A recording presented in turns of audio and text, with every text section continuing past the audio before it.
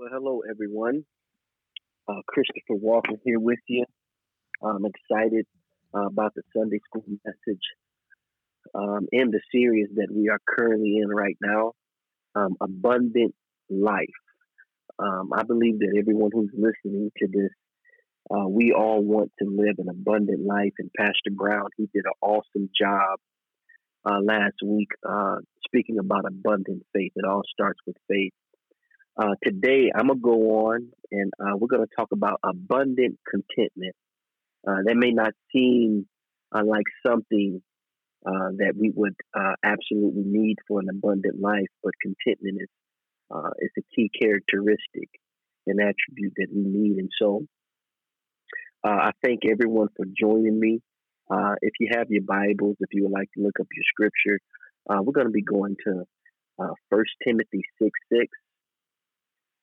And then we're going to be going to Philippians chapter 4, and we're going to be reading verses 11 through 13 there. And while you're looking for that, we're going to go ahead and pray and ask God to be with us at this time. Father, we thank you so much, Father, for the people, the resources, even those who listen right now. God, we thank you that you have brought us together for this time, Lord God, that we may as a church live an abundant life. I pray, Lord, as we go through this message today, that you would convict hearts, Lord God, that you would just sow seed, Father, that we may continue to live our life unto you as never before. I pray that your word will enter into the hearts of every believer and unbeliever that may hear this, Lord God. And Father, that it may sprout something new in our lives, something that we've never thought about. I pray, Lord, that we would be open to receive what this message has for us today. And in Jesus' name we pray. And we say amen, amen. Again, first we're going to be going to 1 Timothy 6:6. And then following, we'll be going to Philippians 4:11 through 13. Again, our first verse, it reads, "But godliness with contentment is great gain." Again, it says godliness with contentment is great gain. Now going with me to Philippians 4, verse 11. It says, "Not that I speak in respect of want, for I have learned in whatsoever state that I am, therewith to be content. I know both how to be abased, and I know how to abound. Everywhere and in all things I am instructed both to be full and to be hungry, both to abound and to suffer need. I can do all things through Christ, which strengthens me." I want to also read that in the New Living Translation. It says, "Not that I was ever in need," speaking of Paul, "for I have learned how to be content with whatever I have. I know how to live on almost nothing or with everything. I have learned the secret of living in every situation, whether it's with a full stomach or empty, with plenty or little, for I can do all things through Christ who gives me strength." Again, we're going to be talking about abundant contentment. I want to start with this. In 1922, the tomb of an Egyptian king was discovered. The name of that king was King Tut. Now, King Tut's tomb, it had become famous for the wealth of treasure that it had contained. The treasure in today's amount would be the equivalent of almost $50 billion. Now, here's the thing. King Tut, he tried to take this treasure with him after he died. And that is why this wealth was found in his tomb. But in the end, it was all left behind to be discovered centuries later. King Tut, he found out by experience that the Bible verse found in 1 Timothy 6:7 is true. It reads, "For we brought nothing into this world, and it is certain that we can carry nothing out." And that verse is still true today. You came into this world empty-handed, and I hope you know you will leave this world empty-handed. In contrast to the life of King Tut, is the life of Apostle Paul. When Paul had become a disciple of Jesus Christ, he suffered the loss of all things. His perspective on his loss was very clear. He was content with any lifestyle as long as he would gain Jesus Christ. One of the benefits of the abundant life we are offered in Jesus Christ is abundant contentment. Contentment is the state of being pleased with your status and substance in life. Contentment is having a satisfied state of mind. I want you to ask yourself and answer this question. What do you absolutely need to be content in life? Pause it if you need to. I want you to think about it before we move forward. What do you think is essential? Anything you need, whether it's housing, clothes, food, cars, entertainment, health, what is absolutely needed for you to be content in life? 1 Timothy 6 and 8, it gives us what we should be content with.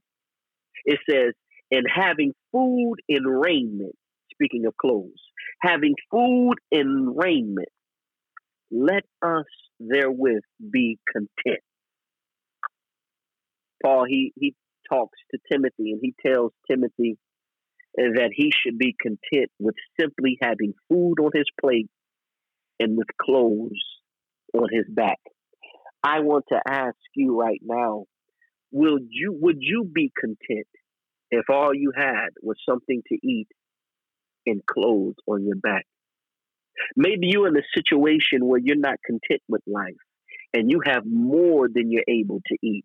You have more clothes than someone needs in their closet. Why aren't you content? In the story of the conquest of Jericho, the first battle in the land of Canaan, the Lord had given Israel a command to destroy everything. This command was specific. Only Rahab and her family were to live. Everything else was supposed to die. No spoil was supposed to be taken on the vessels of gold, silver, bronze, and iron. They were to go to the treasury of the Lord. And on the specified day, Israel, they obeyed the Lord's battle plan. They marched around the city 7 times. They blew their trumpets. They shouted with a loud voice. And miraculously, the walls fell flat, and the men of Israel, they rushed into the city, winning a stunning victory. Every human in Jericho died as they were supposed to, except for Rahab and her family. The city was burned with fire, and all the gold, the silver, and brass, iron, it was consecrated to the Lord. Israel, they celebrated the complete victory and judgment over the inhabitants of Jericho. Now, this story, it should have ended with they all lived happily ever after, but that was not the case. A man by the name of Achan, he was an Israelite. He took that which was forbidden, earning him the title, the troubler of Israel. His penalty ended up being the death penalty for both him and his family. Because of his lack of contentment, he brought trouble to Israel and death to his family.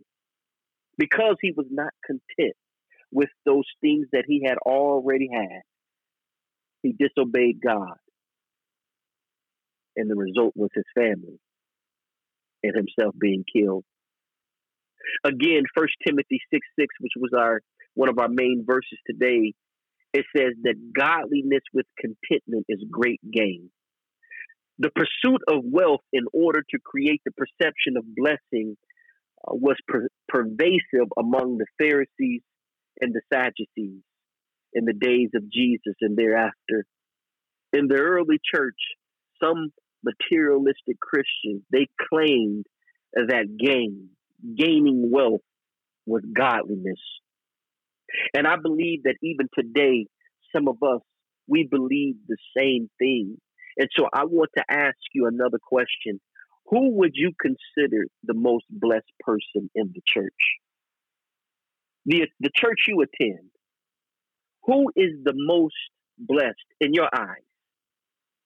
who would you consider the most blessed person? Why do you choose that person? Is it because they're financially stable? Is it because they have everything they want? They're able to give. Their children go to all the functions that we have to offer. The truth is that in some cases, people see wealth as godliness. In the Jewish culture, wealth was considered a sign of blessings of God. Therefore, the more money you accumulated, the more blessed you were supposed to be. And in the effort to appear favored of God, some people, they coveted after money. And the same is still true today. They substituted the symbols of blessing for substance. Social classes were also a norm in that society. There were slaves and slave owners. And Paul, he recognized that resentment was a threat to the Christian witness to those who were slaves. He taught that those in authority were worthy of honor. But the deeper issue to Paul was protecting their Christian witness. Servants may have perceived that their masters were driven by gain. And I believe that in some cases that was true. But Paul, he warned his servants against coveting their master's wealth.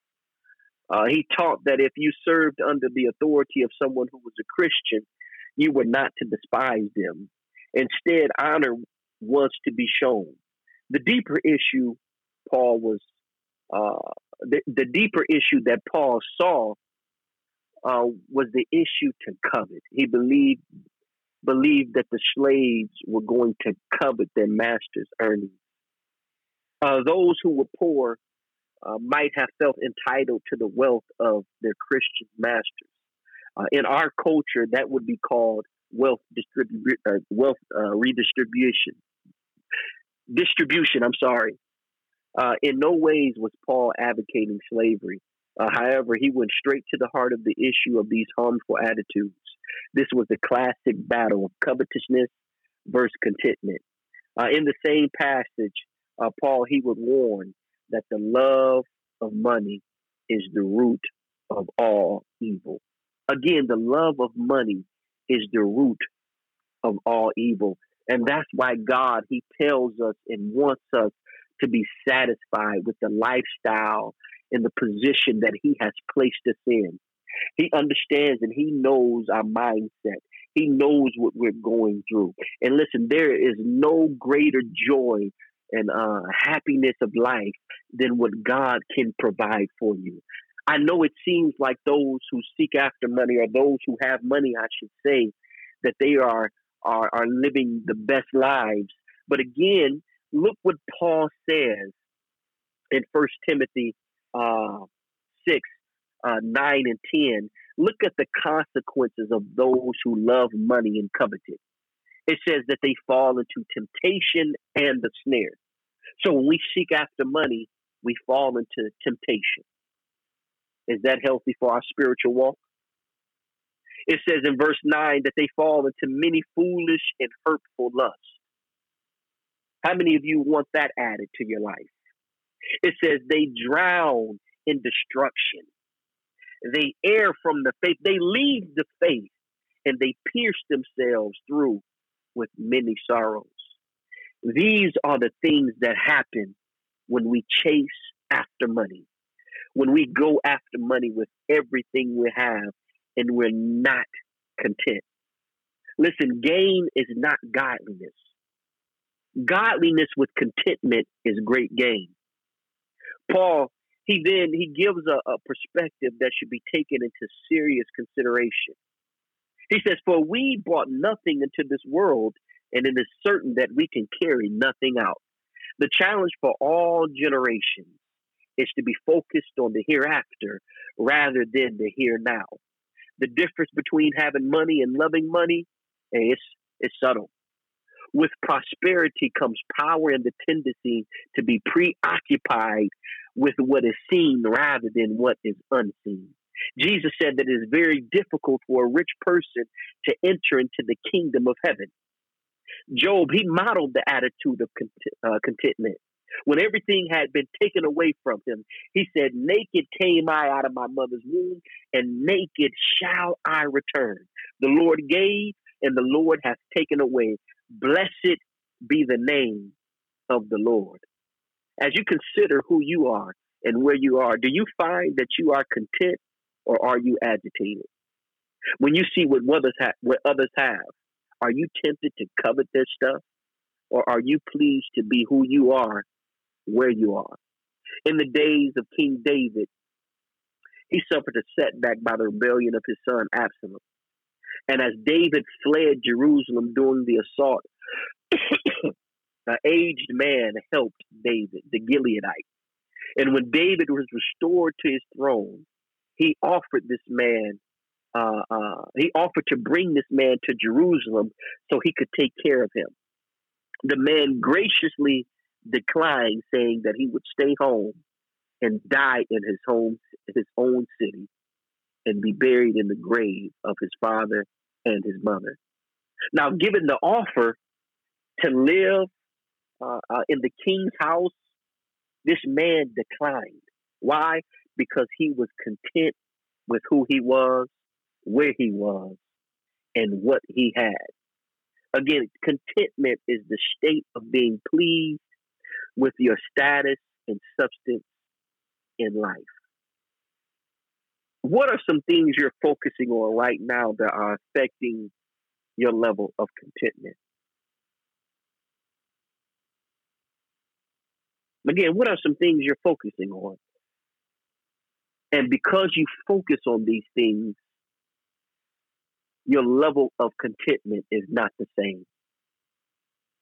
In one of his letters from prison, Paul, he wrote of his outlook on life, not that I speak in regard of need, for I have learned in whatever state I am to be content.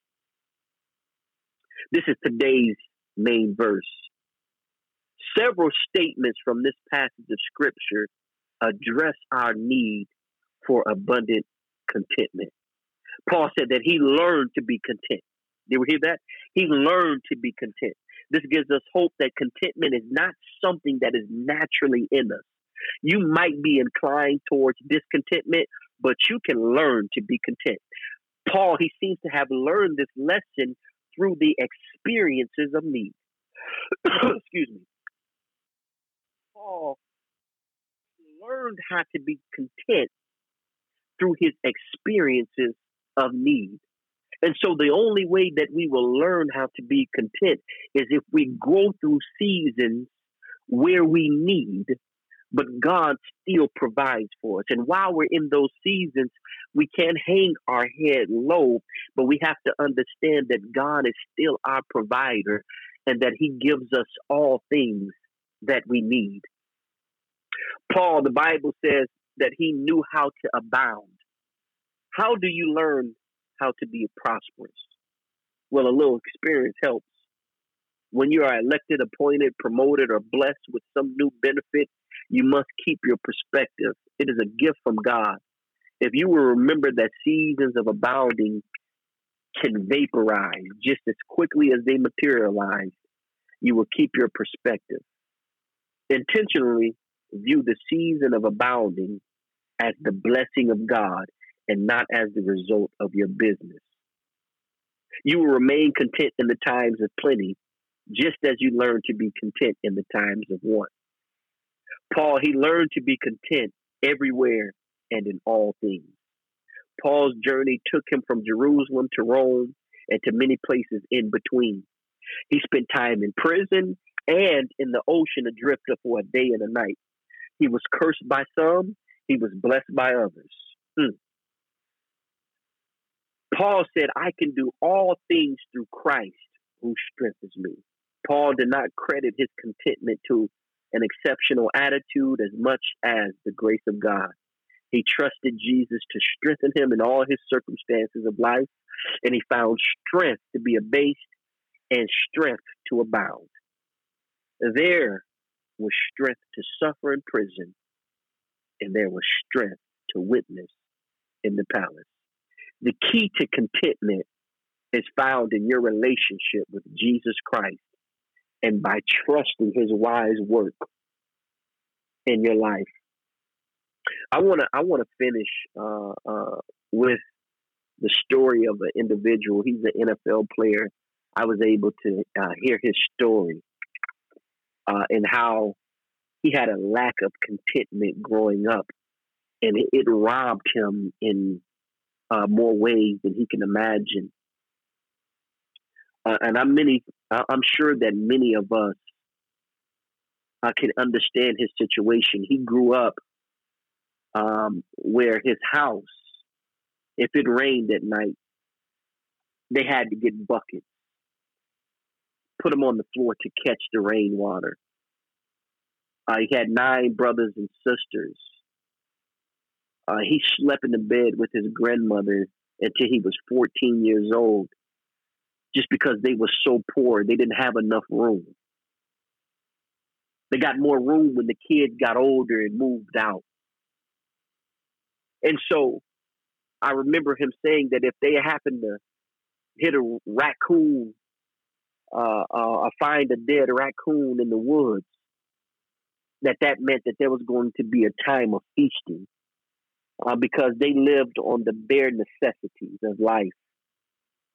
And so it gave me perspective of how poor he was.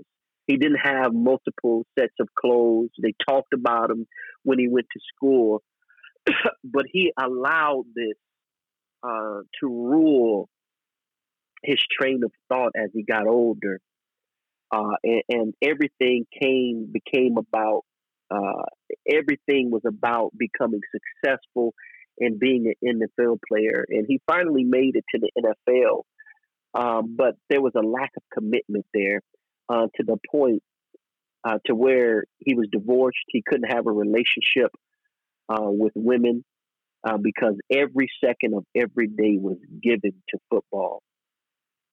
He went on to say that his children, he would promise to take them, um, to various theme parks or whatever the case may be when they got older.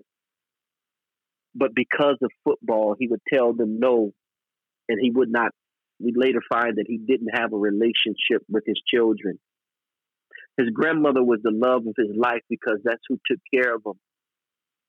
But because he was chasing after the money, his grandmother ended up dying, and he was unable to bless her the way that he wanted to after he became a player, a successful player in the NFL. A lack of contentment caused him to lose his family, his wife, his children, but he had the money. He had the money.